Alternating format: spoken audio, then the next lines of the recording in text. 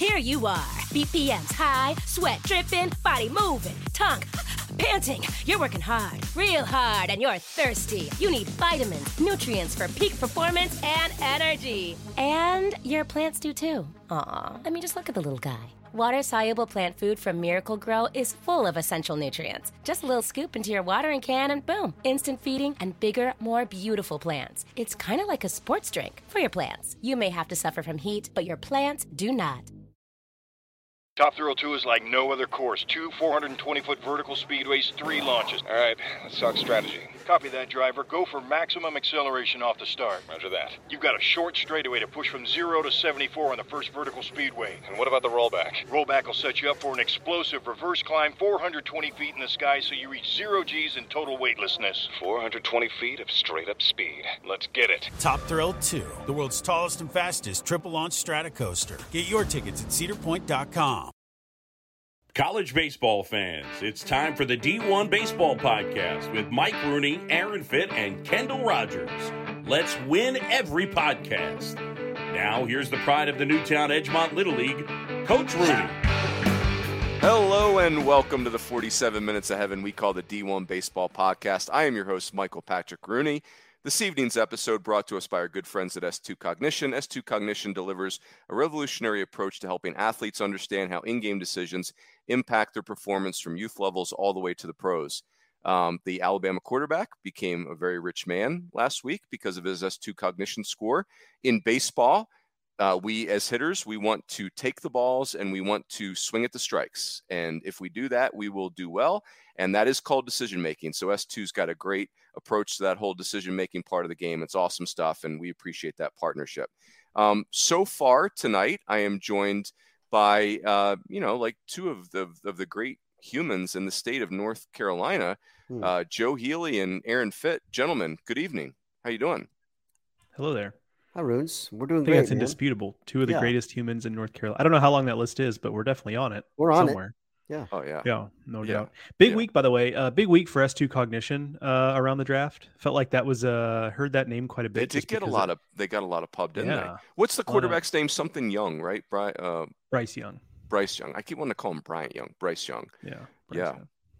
I heard the name all over. There's a lot of good pub for S2 Cognition last week. Fitzy, when you go pro as a golfer, when you retire up your writing cleats and you go pro as a golfer, do you think you would interview caddies and demand S2 Cognition scores? Like, you need a good decision maker on the bag, right? 100%. I mean, it's just you either got it or you don't. You know, like it's only so much time. You know, you're on the clock. It's golf's trying to address their pace of play problem, just like baseball is. I just saw a headline about that today. I need a dynamic caddy who's hardwired, to process information quickly. And it's like pitch recognition, sometimes you either got it or you don't. And that's why we need our friends at S2 to help you out with that. I could see you just verbally undressing your caddy mid-round, Fitzy, and I'm here for it. Like, it's competitive and we got to be adults. And if you can't take getting yelled at, then I'm sorry. I'm actually not sorry. That's right. I mean, and you guys, you have to absorb my wrath often. I know, because this is a competitive business. But you know what? You guys you handle it well. I'm proud of you guys. Got to be adults. Now, Fitzy, you may need your thick skin for the next topic, the inane banter part of the podcast. So I was told, I was on the phone with a gentleman today that grew up in the great state of Massachusetts. And this gentleman told me, and I'm paraphrasing, if you're west of the 95, if you're west of I-95, that's fake Massachusetts. First of all, the 95. Roots. I know. I've been on the West Coast too long. For Pete's sake. Who calls it the? Is that that's California, right? Which I love. Don't get me wrong. I find that so fun to say. I do it all the time. Just to be funny. The 10, the 405, the 601. It's great. But no, it's just. Well, first of all, in Massachusetts we call it 128. Even though it's also I-95, that what they're talking about is the 128 belt line. It's 128 and 95. It's both those things. If you live outside 128, then you don't exist to the people inside 128. I mean, that is true. We've us Central Massachusetts people, we've been ignored too long. I think it's time to rise up. Rise up, Central Mass. And Worcester County is going to make itself heard. Oh gosh. Do Joe, you have what was like a? your, Is there go like a ahead. natural rivalry with like Fitchburg, Mass? Like That's is that's so. I was born in Leominster, same town Jonathan Santucci was born, Duke Ace, Johnny Appleseed, and Aaron Fitt, the big three, and Big three. and Leominster's arch rival is Fitchburg. Yes, that's no love lost between the Red Raiders and the Blue Devils. Let me tell you.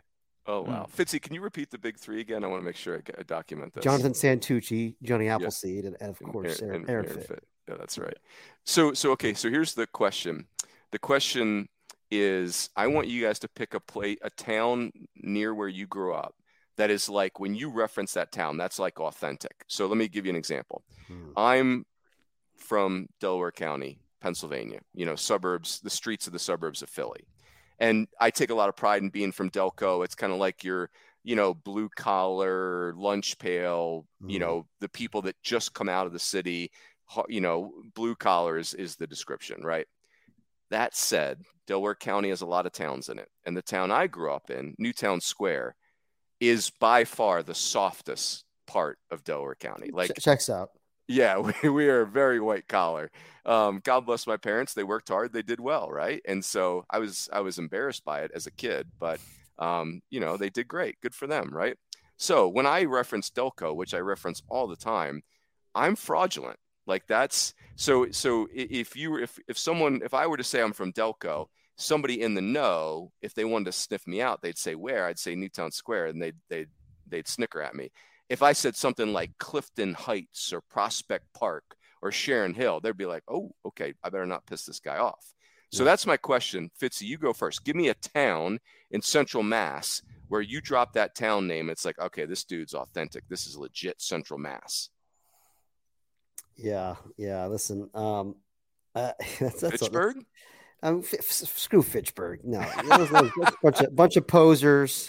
Those people like Newtown Square. Not on Fitchburg. I mean, look, you got to watch out for the South Ash crew over there, South Ashburnham, as our neighboring town. I grew up in Westminster. South Ashburnham is where the high school was. And listen, those are mean streets of South Ash. And so I'm that's an obscure one for you, but that's what I'm gonna go with. I like that very much. Joseph, what say you?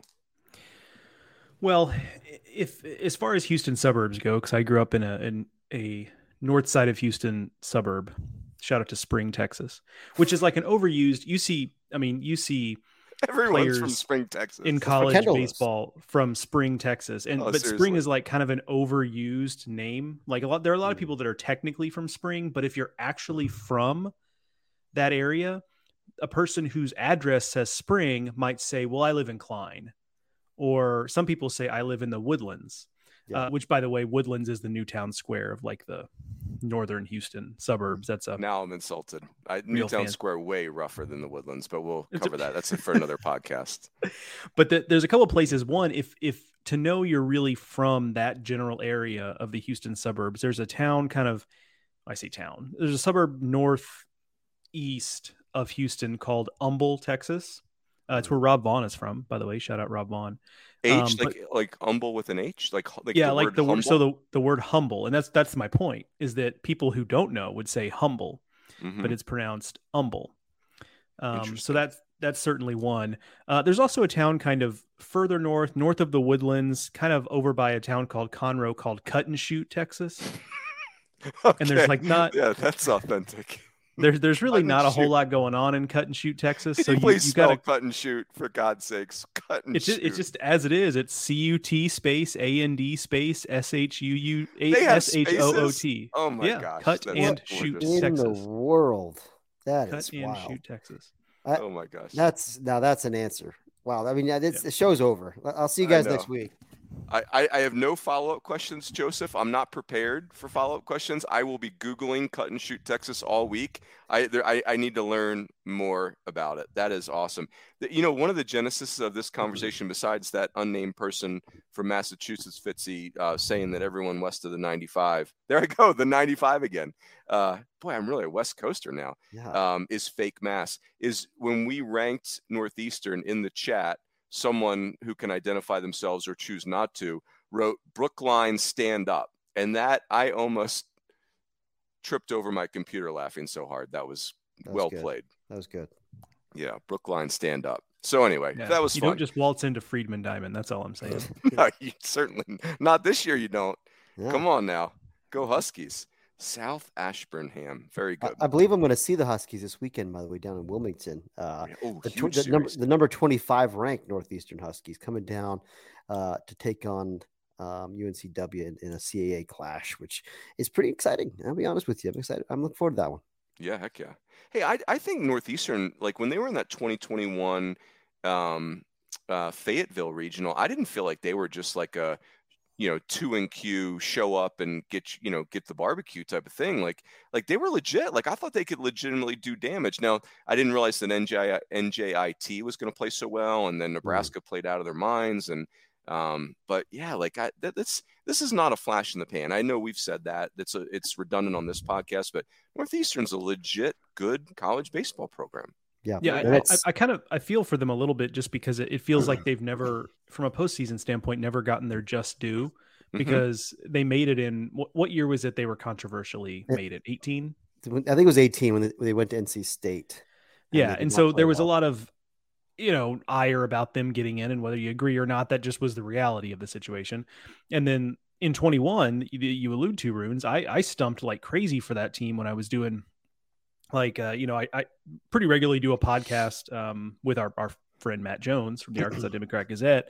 He has me on periodically, and I stumped pretty hard for them, saying, hey, they've got the top of their rosters SEC level players. And then they just kind of went out and were just kind of, that weekend. And so I say all that to say, like, it does feel like we're still kind of waiting for them to, I think there's a little bit of, I don't want to say fatigue because it's not that big of a deal, but I think there is a little bit of a kind of waiting for them to make their national moment, because I think there's an association with them in the postseason of either being fraudulent or having not deserved it. And so I think those of us in the know understand that this team is for real and this program is for real. We're just kind of waiting for them to show the nation, if you will.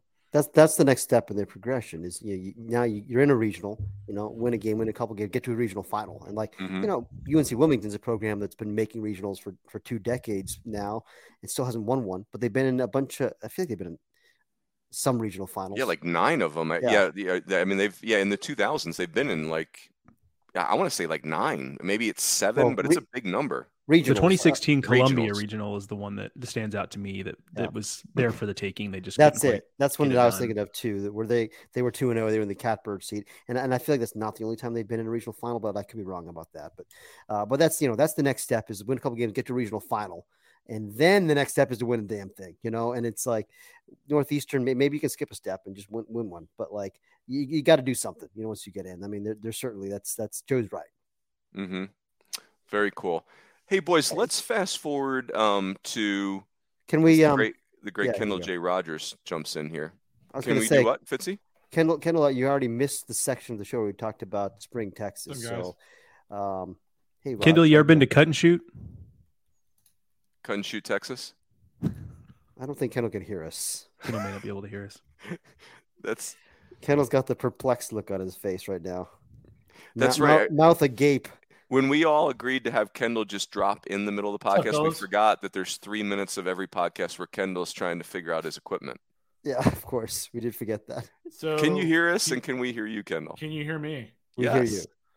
So I'm just I'm following a very interesting story right now. So I got home from this party and I get a link sent to me. So get this, guys, not to drop a bomb on you, but the state of Ohio has halted betting on all Alabama college baseball games because of suspicious wagering activity detected by the Crimson Tide against LSU on Friday. What? And from what I understand, I was just talking to a couple of people who do a lot of gambling, and they said this would not happen unless they had legitimate proof that there's some sketchy stuff going on. I don't understand. So ESPN.com is reporting that in the state of Ohio, they have halted any betting on Alabama baseball games. Well, now we've really made it as a sport. I know. Time. I mean, this is fascinating. There are obviously more important threads to follow here, like maybe some stuff with some real implications. But I would really like to dig in on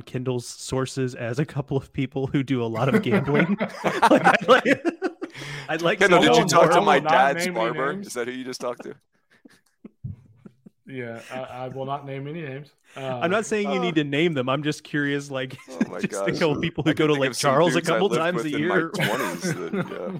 Oh my gosh. But it's classic. shocking. So yeah, it is a ESPN.com story that the state of Ohio betting commission has banned the betting of University of Alabama baseball games throughout the entire state. Isn't baseball gambling like it's odds betting, right? Like so. Yeah, in so theory, baseball you can only bet the money line. So I'm like learning things on the fly here. So in the state of Ohio, you can only bet on money lines in college baseball. But I kind of quickly went through the box score of that game, and there's nothing in there that's weird. Like Alabama, got up big on LSU got up big on Alabama. Alabama came back, made it interesting. And LSU still won.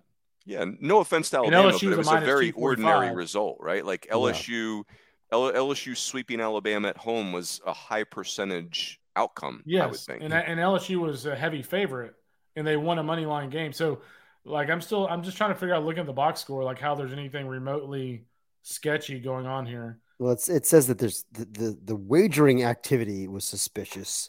So, I mean, I don't know what that means. I mean, was it just I have no idea. There's somebody involved in the game that was either a mom or, I mean, it could be a mom or a dad wagered. I don't know. I don't want to speculate, but it's really interesting. Without speculating specifically, I'm most familiar with this type of situation in tennis. Tennis is a sport that's fraught with this kind of activity because the first thing is because it's an international sport. So you have people in, Southeast Asia, Eastern Europe, Africa, like basically all around the globe who follow tennis to some degree and kind of understand it and bet on it. And then tennis's minor leagues, they call it the Challenger Circuit or the Futures Tour, make so little money that they are often approached by gamblers to tamper with results, throw games, throw matches, all that kind of stuff. And again, very clear, I'm not saying any of this happened, but that language is what gets used in these situations. They call it suspicious betting activity. So that's where I'm familiar. That's the only reason I draw that link. Obviously, we have, in this particular case, we have very little information. Kendall is literally reporting it to all of us, as you could probably tell by us. Yeah, it was an ESPN.com story. But anyways, we can talk about it more later. But it's just I don't think I've ever seen that before. So that story on the front page of ESPN.com, right below a story, another college baseball story. Apparently, I just saw this one. Texas A&M Texarkana baseball player was struck by a stray bullet during a game. I mean, good Lord, what's going on over there? It's crazy. Hey, boys, let me so while we're on the serious stuff, let me transition to, we're taping on Monday, and obviously, Kendall, you reported today that Mississippi State moved on from. Yeah. Oh, or you didn't report it, or no? The program reported. I just tweeted the news out. Okay, you tweeted it. Still. Yep. So you tweeted that Mississippi State moved on from Scott Foxhall, their pitching coach, and hey, as our sport grows up, this type of stuff we were talking about on our thread. Can we ever remember a mid-season change like this that is, directly linked to, hey, this position group's not doing well enough, so we're moving on from that position group coach? That feels new for college baseball. I just want to say this. I tweeted on top of Kendall's tweet because I think so highly of Scott Foxhall. I think he's awesome. And I don't want these sentiments to come off as critical of Chris Lemonis, because this is the job. Like, if you're Chris Lemonis, these are the tough decisions. I'm sure Chris Lemonis has not slept when he made this decision, assuming he made it last night. I bet you he didn't sleep a wink last night. Like, that is awful. Like, he won a national title with Scott Foxhall. And, but here's the thing in our sport, the job, college coaching, your job is to win games. But what's weird is the reward is the relationships you take with you. And the reason I bring that up is because I tweeted on top of Kendall's tweet, just my affection for Scott Foxhall. And one of the people that liked my tweet, there's a lot of people that are, coaches that like my tweet. Landon Sims was one of the people that liked our tweet. And so it's like Scott Foxhall leaves here with a national title ring, but the relationship with a future big leaguer like Landon Sims, like, that's the real prize. And I'll tell you guys this quick story on Scott Foxhall. I went from Arizona State as an assistant coach to being a head coach at Phoenix College, which was the most downtrodden junior college program in Arizona at the time. And, it's quite the ego kick, right? Like at Arizona State, you're thought of as a big deal. You're treated that way, at least. And now I'm the 14th ranked junior college head coach in the state of Arizona. And Scott Foxhall came in for a recruiting trip, and I had no players. He was at College of Charleston with John Pulowski at the time. We had 0 players to offer them at the time, no fits at all. And I didn't know Scott Foxhall at all. He reaches out to me and says, "Hey, I'd like to take you to lunch. I want to hear some Murph stories," which was a great way to break the ice. And, we have lunch, and he's the best, that was probably 2006, known him ever since. You guys know him. I mean, he's the best, right? Great coach, better person, etc. And so it's heartbreaking to see this. It's traumatic for your family. It's, it causes you to doubt yourself as a coach, all those types of things. But, I just think that we all know Scott Foxhall is a great coach. The guy's got a national championship ring, and the relationships he's built are what are really going to last. And it's just tough. I get it, but it was a tough thing to read today. Yeah. And I echo everything you said, think the world of Scott Foxhall.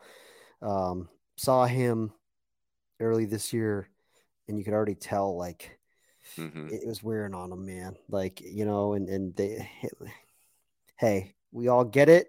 This team won a national title 2 years ago. It's not very long ago, but they've not been good since then. And it's one of the largest, most passionate fan bases in the country. And frankly, like, a pound of flesh was going to happen. And I think it sucks that they couldn't wait until after, at the very least, we couldn't wait till at the end of the season to get their pound of flesh. But, like, whatever. I mean, it's, like you said, it's the SEC. It's the most competitive league in the country. Fans, you got to think this was driven by external pressure. I mean, like, I hate it. I hate it for all these guys. We like the whole coaching staff, obviously we all do. And Lem's in a tough position too, but like it's, I don't know. It just stinks, guys. I'm just rambling. It stinks.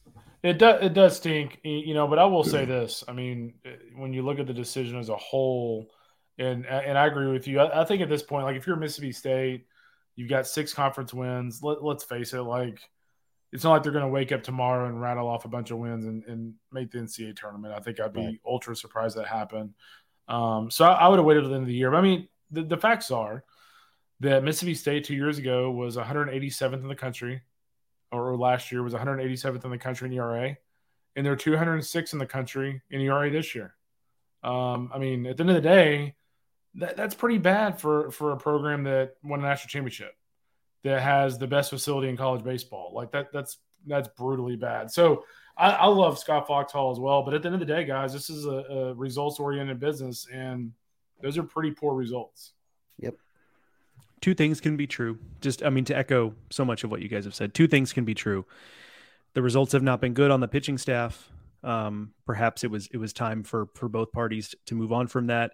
It's also true that he's incredibly respected, has a long track record of success. If Scott Foxhall wants to be a pitching coach again, he's going to have a line of potential suitors who are interested in bringing him on. So, unless he decides to move on, like, this is not the end of Scott Foxhall being a high-level pitching coach.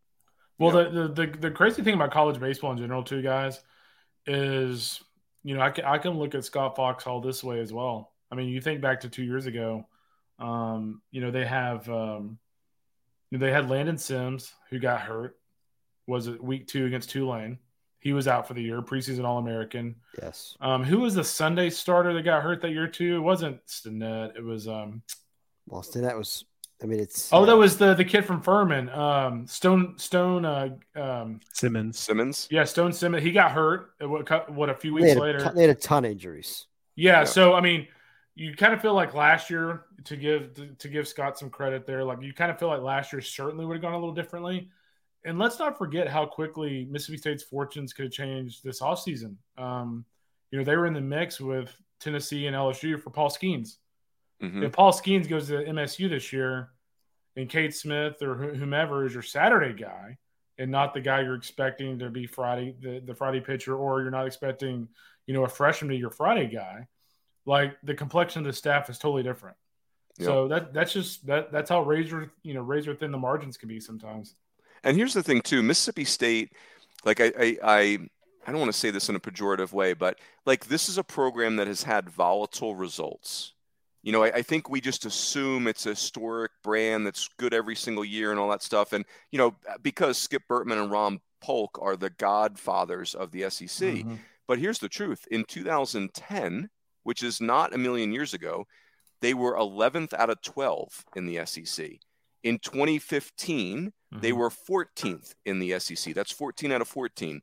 Last year, they were 14th out of 14 in the SEC. So and you can build an awesome stadium, but guess what? In the SEC, that doesn't really separate you from anybody. Everyone's got an awesome stadium, right? Like you got more seats. Awesome. I mean, it is. It's as John Cohen has said a million times, it's the Carnegie Hall of college baseball. It really is awesome, but they're all awesome down there. So I think and now for Mississippi State, you always hear those rumors that, maybe they're going to move on for Chris Lemonis. At some point, like now you're going to go from 2016 to now, John Cohen, Andy Cannizaro, Gary Henderson, Chris Lemonis, and coach number 5. Like at some point you got to just pick a captain and dig in, right? Like, and volatility's in your past. Chris Lemonis didn't show up and then Mississippi State became volatile. That predated him, my opinion.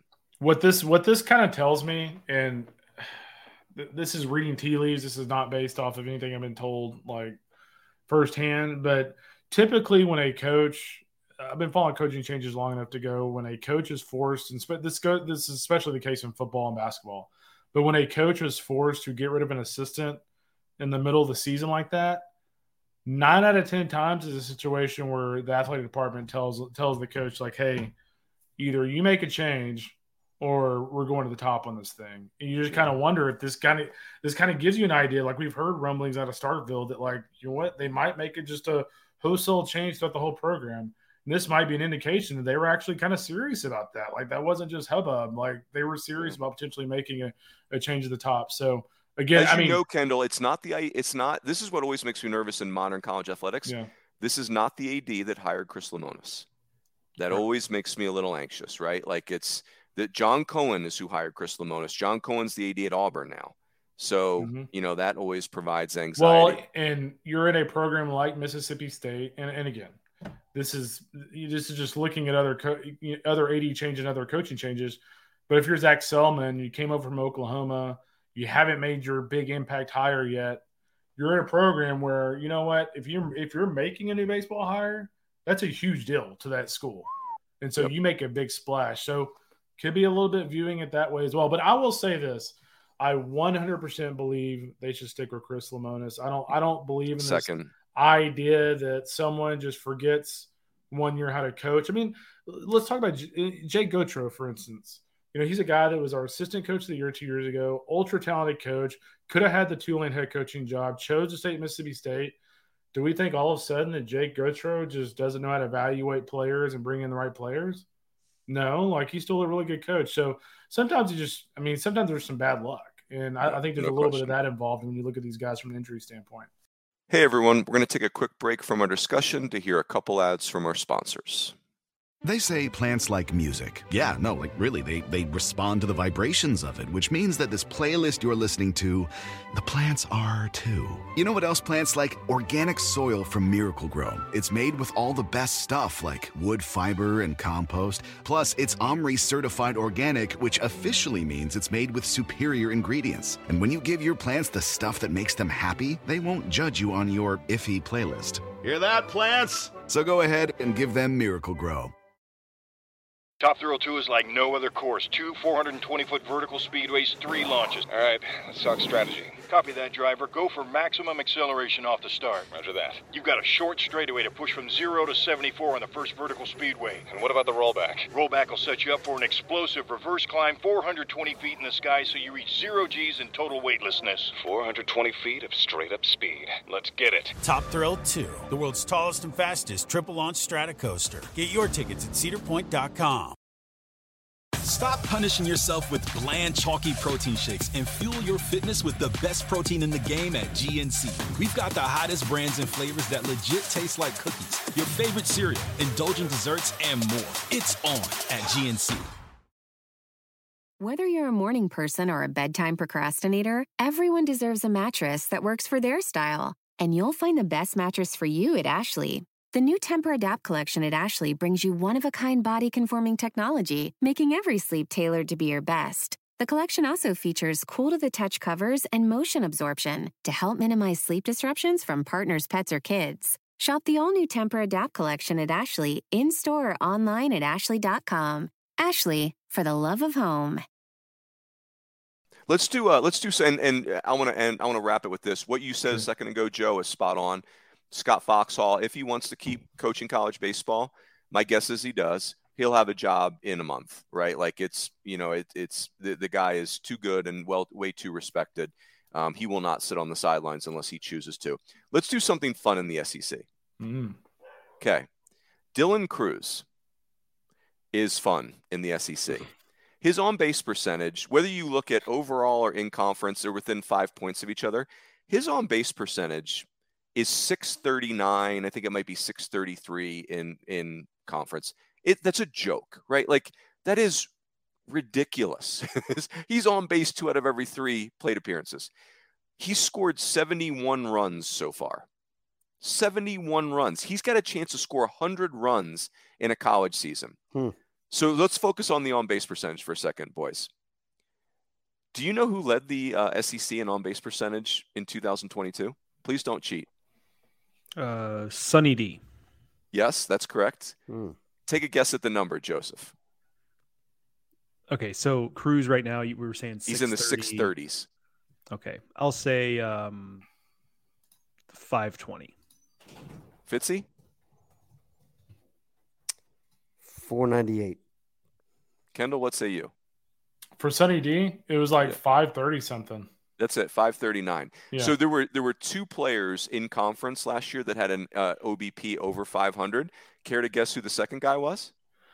I know this is a really good trivia question, but did you know that Ryan Targac led the SEC in RBIs last year? Oh, I didn't know Is that the OBP guy too? Nope. Is it Targac? But right church, wrong pew. You're very close. Oh, Dylan Rock. Dylan Rock, 503 in conference play. So think about that. There were 2 players last year in the SEC that scraped over 500, and Sonny D, 549. That's better than scraping. But and Dylan Cruz is at 639, 633. That's insanity. And okay, so here's my final part of the trivia question. Who led? Give me the top 2 players for runs scored in the SEC overall. Top 2 run scoring players last year in the SEC overall stats, and what were their final numbers? Both famous. Bradfield? Not Bradfield. It's a little bit of a trick question. But famous. Think famous. I'll give you a hint. They're both still in the league. What was so was it Cruz? Was Cruz one of the 2 last year? Cruz won the league run scoring title last year. Langford, that's it. And I'll give you guys the number. Cruz scored 73 runs last year, 73. He's at 71 today. And Wyatt Langford scored 71 last year. When I found these stats, I was like, gosh dang, like we all know Dylan Cruz is doing something just totally bonkers, but the name of the game is to score runs, and it is totally bonkers. Can I tell you something that's also crazy? Wyatt Langford is hitting 397 right now. And it feels like he's an afterthought because of how good Cruz and Ethan Petrie have been. He's not even in the discussion. It's wild. I mean, it's crazy. 397, 1028.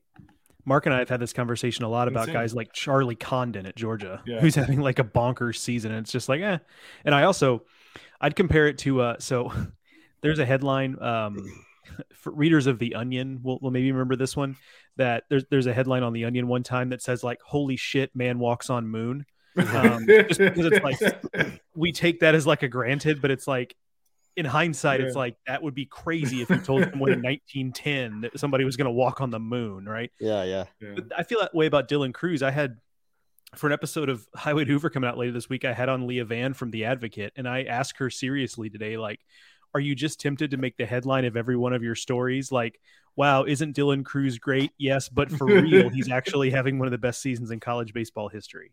And she was just kind of like, yeah, honestly, like you have to get creative, not to just like how many times can you write about Dylan Cruz and Paul Skeens? Guys, we're 11 weeks into the season and he's hitting 490. Yeah. I mean, and by the way, like the pitching he's about to see, he's got a chance to tear that pitching up. I mean, no offense, but he's going to face Auburn, Mississippi State, and Georgia. Like, none of those teams are throwing the ball great. Well, and I will say this too, like in conference play, Ethan Petrie had a little bit of an edge on him until this past weekend. And, you know, a couple of games I saw over the weekend, Petrie actually looked a little bit human. So I think he struck out 3 times. Joe, didn't he strike out 3 times in the finale, or was that the Saturday game? I mean, it just generally, it wasn't a great weekend. Like, I did not have a lot of moments where I thought like, wow, Ethan Petrie's really having a weekend. Like, I just think it was a tough weekend for him generally. Yeah. Very good. Hey, before we leave the SEC, I want to make a statement, then I'm going to ask you guys a question. So, like, I had this visual. I was on a plane this week, and I had this visual. I think about some of these SEC fan bases like Georgia, Alabama, A&M, Auburn. Like, the landing of the plane this regular season is not going to be pleasant for those fan bases, I don't think. Like, it's just going to be, we have turbulence, then we don't have turbulence, then we find a good pocket air, then we're not in a good pocket air. It just feels like you're going to need a seatbelt. That is what it is. Here's the question I want to ask you guys. Tennessee is 1-9 on the road. And my concern with Tennessee is that their offense, even though it's starting to come into its own, it's only coming into its own at home. And is this an offense that will travel? Now, that said, they do seem healthier. They seem way more confident. Chase Burns, the bullpen, is an absolute season changer, all that. But Tennessee, best case scenario, they're going to host a regional. There's certainly, I don't see a path to top 8 for them. Like, they would take something superhuman. So, is there road? Go ahead, Kendall. I was going to say, I wrote about this in the postseason buzz today. So basically, they would need to win their final 3 series, assuming they win 2 out of 3, right? That would get them to 17 conference wins. A&M last year, I think, won 18 regular season conference games, and it was a top 8 national seed with an RPI in the 20s. I think if they were able to get to 17 and they won a game or 2 in Hoover, they could very well be a top 8. They would certainly be in the discussion. I wonder how much of A&M last year too was they won the West. Yeah. It was a really congested West, and Tennessee's most likely not going to win the East because they've got South Carolina, Florida, and Vanderbilt in front of them. So I agree with your general sentiment, though. Like, I do think there is a path where that you have to start to consider them, and you know, if you're a potential host, non-SEC host, especially on the East Coast. So if you're Wake or Coastal, those types of teams, like, you're really hoping Tennessee gets in as a host. Like, that is, you don't want them as a 2. Like, you want no part of them as a 2. So there's a lot of team, you know, as much as they've played the villain role, there are a lot of teams, you know, good teams in the ACC and what have you out here that are really rooting for that team to win a bunch of games. Yeah. And I would say this too, like, they're going to have a full head of steam. Let's just say they finish strong, right? And they know that if they make a big run in Hoover, they can be a top 8.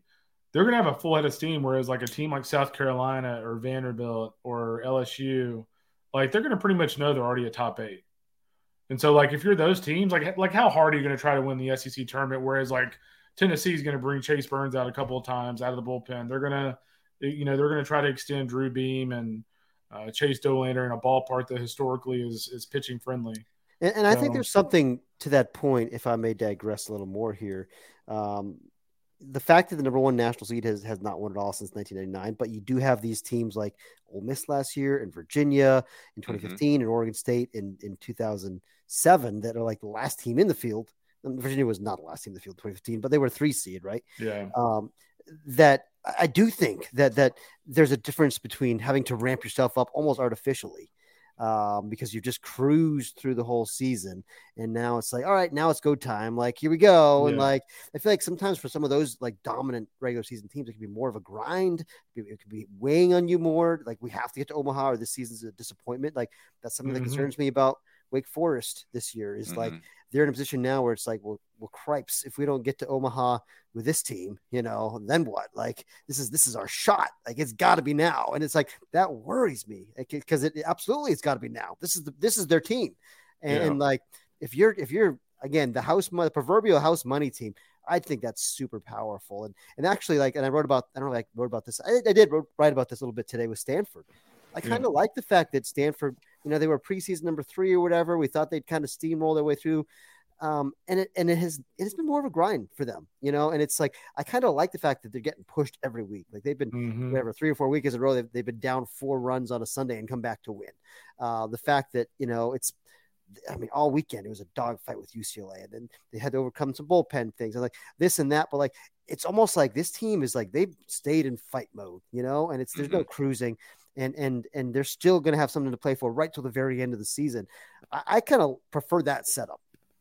I like feel that way about LSU, Fitzy. I share your concern with Wake that Wake has kind of overwhelmed everybody because they're so dang good. LSU, maybe it's injury driven or, who knows, but LSU just feels like week after week, we see them in these 15 round heavyweight fights. And I think that will serve them well. Now, again, LSU's pitching injuries, that's a real thing, right? Like we always say you only need 6 or 7 arms for the postseason, but that's even getting tricky for LSU. They've had so much adversity on the mound, but I think LSU is going to enter the postseason the most tested team in the country because they're wearing that bullseye. It almost reminds me of Virginia 2014, where everyone's just coming to get you every stinking weekend. And Virginia almost pulled it off. They almost went wire to wire until game 3 of the finals. And then Johnny Norwood clips them. It's just crazy. It is crazy. Yeah. The only thing that concerns you at LSU is when you play that many intense games and that many just, nail biters, you just kind of wonder, like, at the end of the year, like, do you just kind of run out of gas a little bit? They've been pushed. And even Virginia in 2014, as great a season as they had, I don't think it was quite wire to wire. Like, I feel like there was some point during the season they lost a series, like, or 2 even. Like, LSU has not lost a weekend. Neither has Wake Forest. Like they've so far through 11 weeks, we're not all the way there yet, but like it's legitimate wire to wire. And LSU, since the preseason, they've been number 1 in I think every ranking, certainly ours. And so, like this would be a historic wire to wire situation if they can pull it off. And again, it won't be easy for all the reasons you've talked about. No. Hey, let's go to the ACC, boys. Before we do that, let's say thanks to our friends at Blast Baseball, another one of our partnerships. If you're ready to dominate at the plate, Blast Baseball is trusted by more MLB and college teams than any other hitting solution. The Blast sensor attaches to the knob of any bat, provides real-time feedback with every swing. Just go to blastmotion.com, enter the code D1Baseball at checkout to save $10. Thanks to our good friends at Blast Motion. As we go to the SEC, by the way, I'll just put a bow on the SEC by saying that as we sit here tonight, Dylan Cruz, the heavy favorite to win the Kurt Reed Award in 2023. I think that's obvious, the D1 Baseball Player of the Year. All right, so the ACC had some interesting results. We had a lot of road series wins of significance. Clemson at Boston College, North Carolina at Virginia Tech, Duke at Louisville, Miami at Louisville. Duke won the series at where? Virginia, that's right. Yeah, that was this weekend. Sorry. Yes, blurry. Kind of a big series, guys. It's been a long weekend. Guys. All big series. So here's the question of give me, Joe, I'm going to start with you. One thing in the ACC last week, and the thing that impressed you the most, like there was a lot of results that get your attention. What's the one that really made you stand up, figuratively? I think, well, first of all, you don't know whether I might have. That's right. I might have literally stood up. Got Brookline so stand up. That's right. Brookline stand up. Shout out Friedman Diamond. Second of the show. I think Duke taking care of Virginia, and not just because I picked it in our and was reminded of that by the Duke baseball Twitter account, because I'd kind of forgotten that I was the only guy who picked Duke. Wow.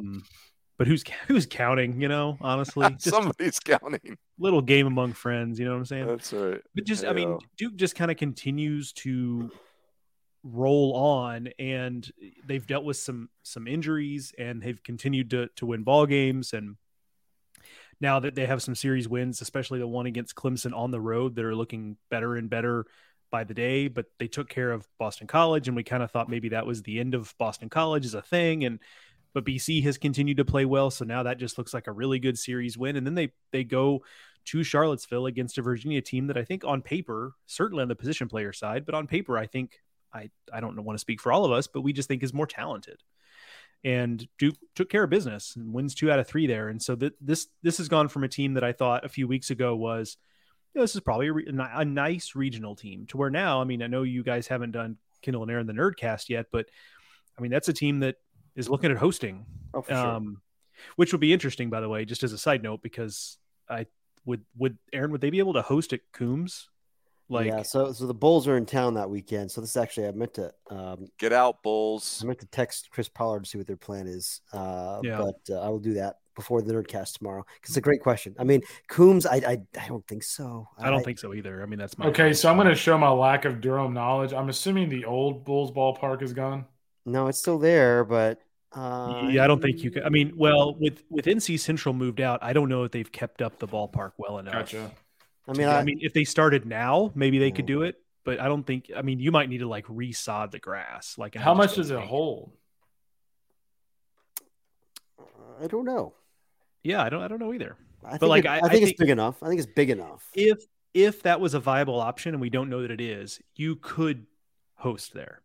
Well, I mean, let's not forget that East Carolina hosted in Kinston one year.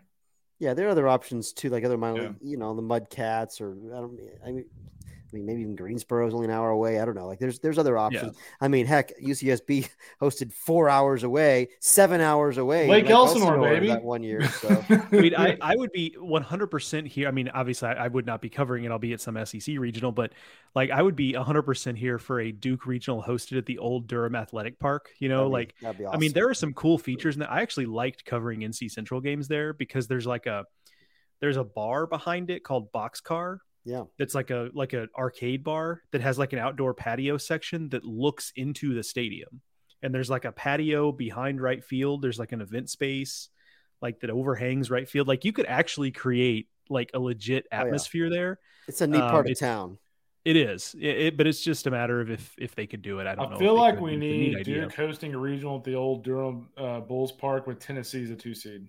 Oh, I feel like that would just be too great. Somebody get Jim Kerner on the horn and see if he can pull some strings to get the old DAP up and ready to go. That would be wild. Runes, can I go with Miami, by by from an ACC team? Yeah.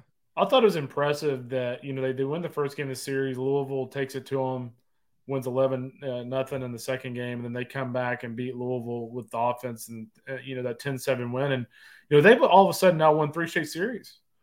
I mean, you look at that league as a whole, you've got Miami's won 3 straight, Clemson's won 4 straight, and all of a sudden the hosting race in that league has gotten fascinating when you look at Clemson and you look at Miami. Yeah, with those 2 teams rolling right now.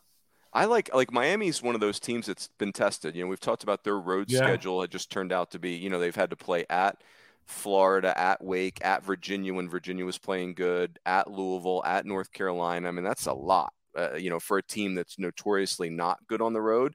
But they've stood up. Hey, Fitzy, can I take you off the ACC? I want to hear about Stanford and UCLA. Yeah. What is so you kind of gave us your Stanford, like you feel like you're more in on Stanford having seen them in person than you were before when you showed up. Yeah. And part of the reason for that, I think a major reason for that is because I think the bullpen is finally getting on track now. I mean, like over the last 2 weeks or so, there's actually been a little bit of an extended stretch now where both Drew Dowd and Ryan Bruno have been awesome, and they weren't for the first. And Drew Dowd's in the bullpen period, right? Yeah, he and Bruno are kind of the 1-2 punch back there. They've got Joey Dixon in the starting role, which I think works. I like Dixon. He showed me some good stuff. I wonder if they're going to wind up having to lean on him even more because there is a concern about Matt Scott hitting that freshman wall. He's been their Saturday starter a couple weeks in a row. He's not been sharp, not throwing strikes. Velocity's a little bit down. That's an issue for Stanford, no question. But on the flip side, I mean, I feel actually pretty good about the bullpen. I mean, I wrote about it today. You can check it out in my piece. But Bruno and Dowd have real stuff, and right now they're confident and they're attacking, and they look good this weekend to me. And so that to me is a little bit of a difference maker. And their offense is really good. And defensively, they weren't actually great this weekend, but they're fine. I mean, defensive personnel is fine. It's an SEC kind of position player group, very physical team as it has been the last few years. And yes, I think like they've just kind of quietly, they're sitting in first place in the pack, but they've been in the rankings all year long, but it feels like they've just kind of flown under the radar a little, because it's been a little more of a struggle than it has for some other elite teams in the country. But at the end of the day, I think they're an elite team. I mean, I'm absolutely betting on this team to be in Omaha again this year. And does UCLA have a postseason run in them, or are they kind of, just because of some of the injuries they've sustained, they're probably a maker regional, and it would take something really, they'd have to just get crazy hot to win a regional?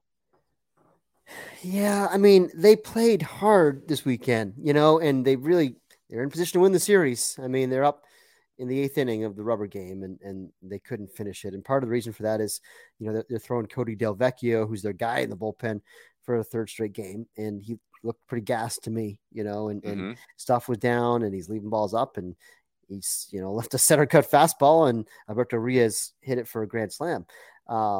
And I was like, as soon as that matchup happened, I was like, like this is, I actually thought to myself, and I leaned over to the scout next to me. I said, you got to go yard here, man. Like, because Rios was swinging the bat great all weekend, and you could tell that Del Vecchio was just spent, and that to me is a reflection of maybe just the kind of lack of depth right now, the lack of guys maybe that they really trust in those high leverage situations. I mean, Savage has always been very structured with his bullpens. You think back to the way, all right, like Zach Weiss, he's our 8th inning guy. David Burke's our 9th inning guy. And I forget who the 7th inning guy was. But there's always like that kind of regimented structure, and he will use guys a lot.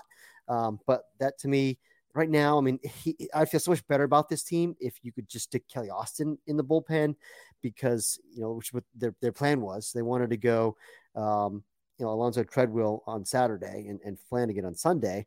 They finally had all three of those guys healthy, and it lasted 1 week. And then Treadwell went down with a back injury. And, Flanagan is getting ramped up now. I like him a lot.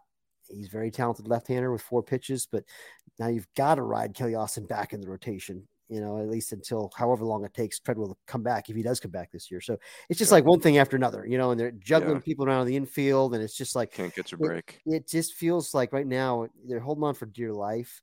And this was just a huge dagger of an opportunity for them, that they had it, like they had this series. It was their road series win to get them back on track, and then to get it ripped away. Boy, it felt like a backbreaker to me. Yep. That league's going to be fascinating because there are 7 teams within 4 games of first place. Like, both Oregon schools really have my attention right now. Both Oregon State and Oregon have won 5 Pac-12 series. Now, Oregon's 5-2 in Pac-12 series. Oregon State's 5-3. It's just amazing. Like, I like what Mitch Canham's done with the Oregon State lineup, where he's got Travis Bazana, who's played great this year, by the way. He's really broken out, and he's got Garrett Forster hitting 1 and 2. So you kind of get backed into a corner where you get forced to pitch to one of the two of them. And like, Garrett Forster had 5 hits in 1 game. And my first reaction was like, how do you let Garrett Forster do that? But because of the lineup construction, you kind of get shoved into that corner. So the Pac-12 is fascinating. Kendall and Joe, let's wrap with the Big 12. So I had Texas and TCU this weekend. Both teams give you a ton to love, and then some stuff to say like, man, that's a major concern. Like, they're really both teams are a wild ride. And like the best version of them, like Texas with Lucas Gordon on the mound, you're like, oh hell yeah, like give me anybody, right? Like, because he's so good. The changeup's got a 50% swing and miss rate. They're very solid. Texas is not sexy, but they play catch. They put the ball in play. There's good at bats 1 through 9. But then when Lucas Gordon's not on the mound, you really don't know what you're getting. TCU has got all these really interesting freshmen who are very talented. Anyway, here's my question for you guys. If I were to say to you, Kendall and Joe, and Fitzy, you can answer this too. I'm going to give you, win the Big 12 regular season title. You can have West Virginia and Kansas State, or you can have the field with 3 weeks to play. You can have West Virginia and Kansas State, or you can have the field. Joseph, who would you like? Dead air is always good podcasting. Short, Texas. Say it again. I said always good podcasting. Dead air. Cut and shoot, Texas. By the way, cut and shoot. Cut and short just wouldn't make any sense. Give me. I'll take West Virginia or Kansas State. I think when you look at West Virginia right now, guys, is a game and a half ahead of Oklahoma State. They have the head-to-head series win, and they finish with Kansas State at home and at Oklahoma. I like their chances there to hold on to that conference lead. Joe, yeah, I think that's right. I mean, that's the direction I was going to go. I mean, I just think no one in this league has really shown a ton of consistency. So I think it's valuable that West Virginia has the kind of lead that it does right now.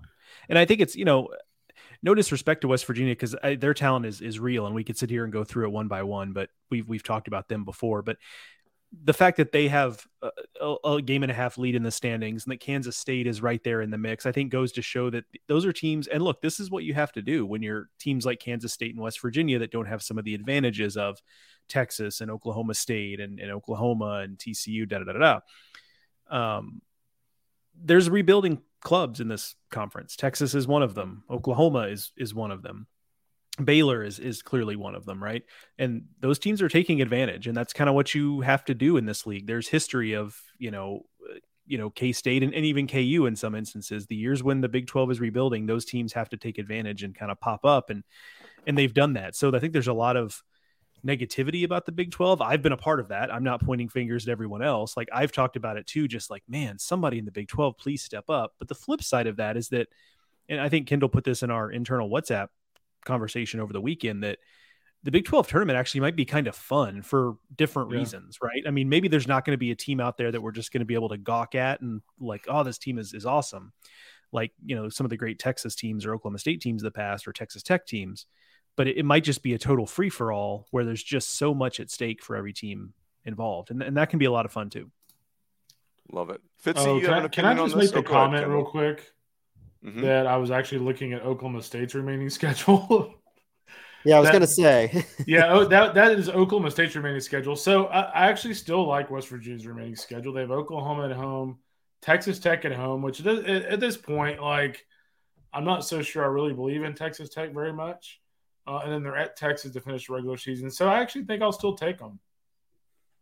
I think they'll win those two home series. Yeah, I've become a believer in West Virginia now as well. And you know who else I believe in, to quickly throw a curveball in here at the last minute, is the Maryland Terrapins, gentlemen. Yes. Going on the road, sweeping Indiana. They've won, 8 straight series, something like that. They've won a road series at Iowa, a road series at Indiana. They've won 2 or 3 against Rutgers, really all the contenders that we kind of thought in this league. Yeah. They're cruising. They're 11-4. They're only a game up in the standings, but they're in first place, and the remaining schedule is very favorable. Maryland, man, I mean, just credit these guys for, kind of a rough start. I mean, for a team coming off the year that they had last year, hosting a regional and having a decent amount of talent back, but still having a little bit of depth concerns in the mound. And we've talked about that. And then the first few weeks, I mean, lose a series at Ole Miss, they go 0-3 at Cambria. And it's like, do they have enough? They were 4-7 after 3 weeks. And now look at them. They're clearly the class of the Big Ten. They're back in the top 25. I'm in. They're for real. I was reminded this weekend, Butch Thompson gave me a great quote of, he just said simply, very matter of factly, players are allowed to get better. He was referring to his pitching staff, right? But I think this is a classic example of, like, teams are allowed to get better. I think, and I'm guilty of this as anybody. Like, we draw conclusions very quickly during the season, and the season is fairly short, right? I mean, it's 56 games is a pretty small sample, but it is also long enough that a team can be really different in May. And by the way, I just referenced Auburn. Auburn is one of those teams, right? Like, I think I left them for dead. Probably, if you go back at a Highway Hoover episode, I probably said something leaving them for dead a few weeks ago, and here they are. So it's just a great reminder that, teams sometimes take some time to gel, and there is time for that to happen. I would argue this as well. Like, Oklahoma State for me is like the Tennessee of the Big 12. Like, I feel like they're one of those teams that, like, you may look at them now and you look at their resume in conference, you're like, man, they've got some bad series losses, but I would not want them in my regional. Seriously, they're going to roll. Like, if I'm Arkansas and I go Oklahoma State, and I'm not happy. Yeah, and they'll get McClain back. Like, we'll be healthy. Like, we'll be 100% healthy when he comes back. Crazy. Great call, Kendall. That's a great call. That is a great call. By the way, boys, just to finish the thought on Maryland, April of 2021 was the last time they lost a Big Ten series, and it may not be until 2024 that they lose a Big Ten series. Like, it is unreal. They could go 3 years without. Yeah. Yeah. And by the way, somebody asked me today in the chat if they had a shot to host. They could win out the rest of the year, and they still would not get in the top 32. So probably not going to happen. I mean, I guess they could win every game of the conference tournament. It may sneak in there in that 23 to 25 range, but it's going to be hard. Yep. Boys, well done. Let's cut it right there. We're just under an hour. You guys we got to keep your pitch counts under control for the Joe's got to get his wagers in.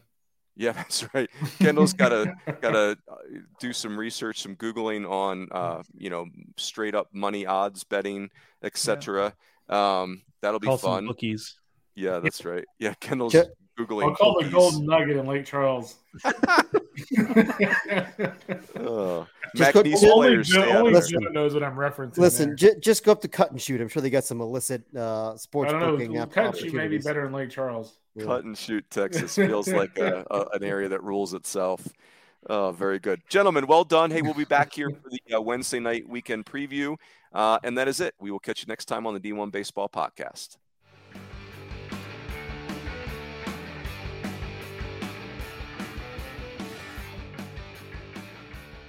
Hey, this is Mike Rooney of the D1 Baseball Podcast on the D1 Baseball Podcast Network. If you're looking for the most comprehensive college baseball talk in the country, we've got you covered here at D1 Baseball. Whether it's the players or teams or coaches or even the best atmospheres and fan bases in our sport, we're here to tell those stories and provide analysis along the way. We'll take you and your team from opening weekend to the conference tournament. We'll have you locked and loaded for Selection Monday and the regionals and super regionals. Hey, if all goes well, we'll guide you and your team all the way to Omaha and the College World Series. You can download D1 Baseball Podcasts right now on the SXM app, Apple, or wherever you get your podcast. Just search D1 Baseball. Hi, it's Martha Stewart. You know, I spend a lot of time thinking about dirt. At 3 a.m., at all hours of the day, really. What people don't know is that not all dirt is the same.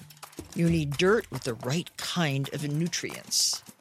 New Miracle Grow organic raised bed and garden soil is so dense, so full of nutrient-rich, high-quality ingredients. Miracle Grow is simply the best. Top Thrill 2 is like no other course. 2 420-foot vertical speedways, 3 launches. All right, let's talk strategy. Copy that, driver. Go for maximum acceleration off the start. Roger that. You've got a short straightaway to push from 0 to 74 on the first vertical speedway. And what about the rollback? Rollback will set you up for an explosive reverse climb 420 feet in the sky so you reach 0 G's in total weightlessness. 420 feet of straight-up speed. Let's get it. Top Thrill 2, the world's tallest and fastest triple-launch strata coaster. Get your tickets at cedarpoint.com.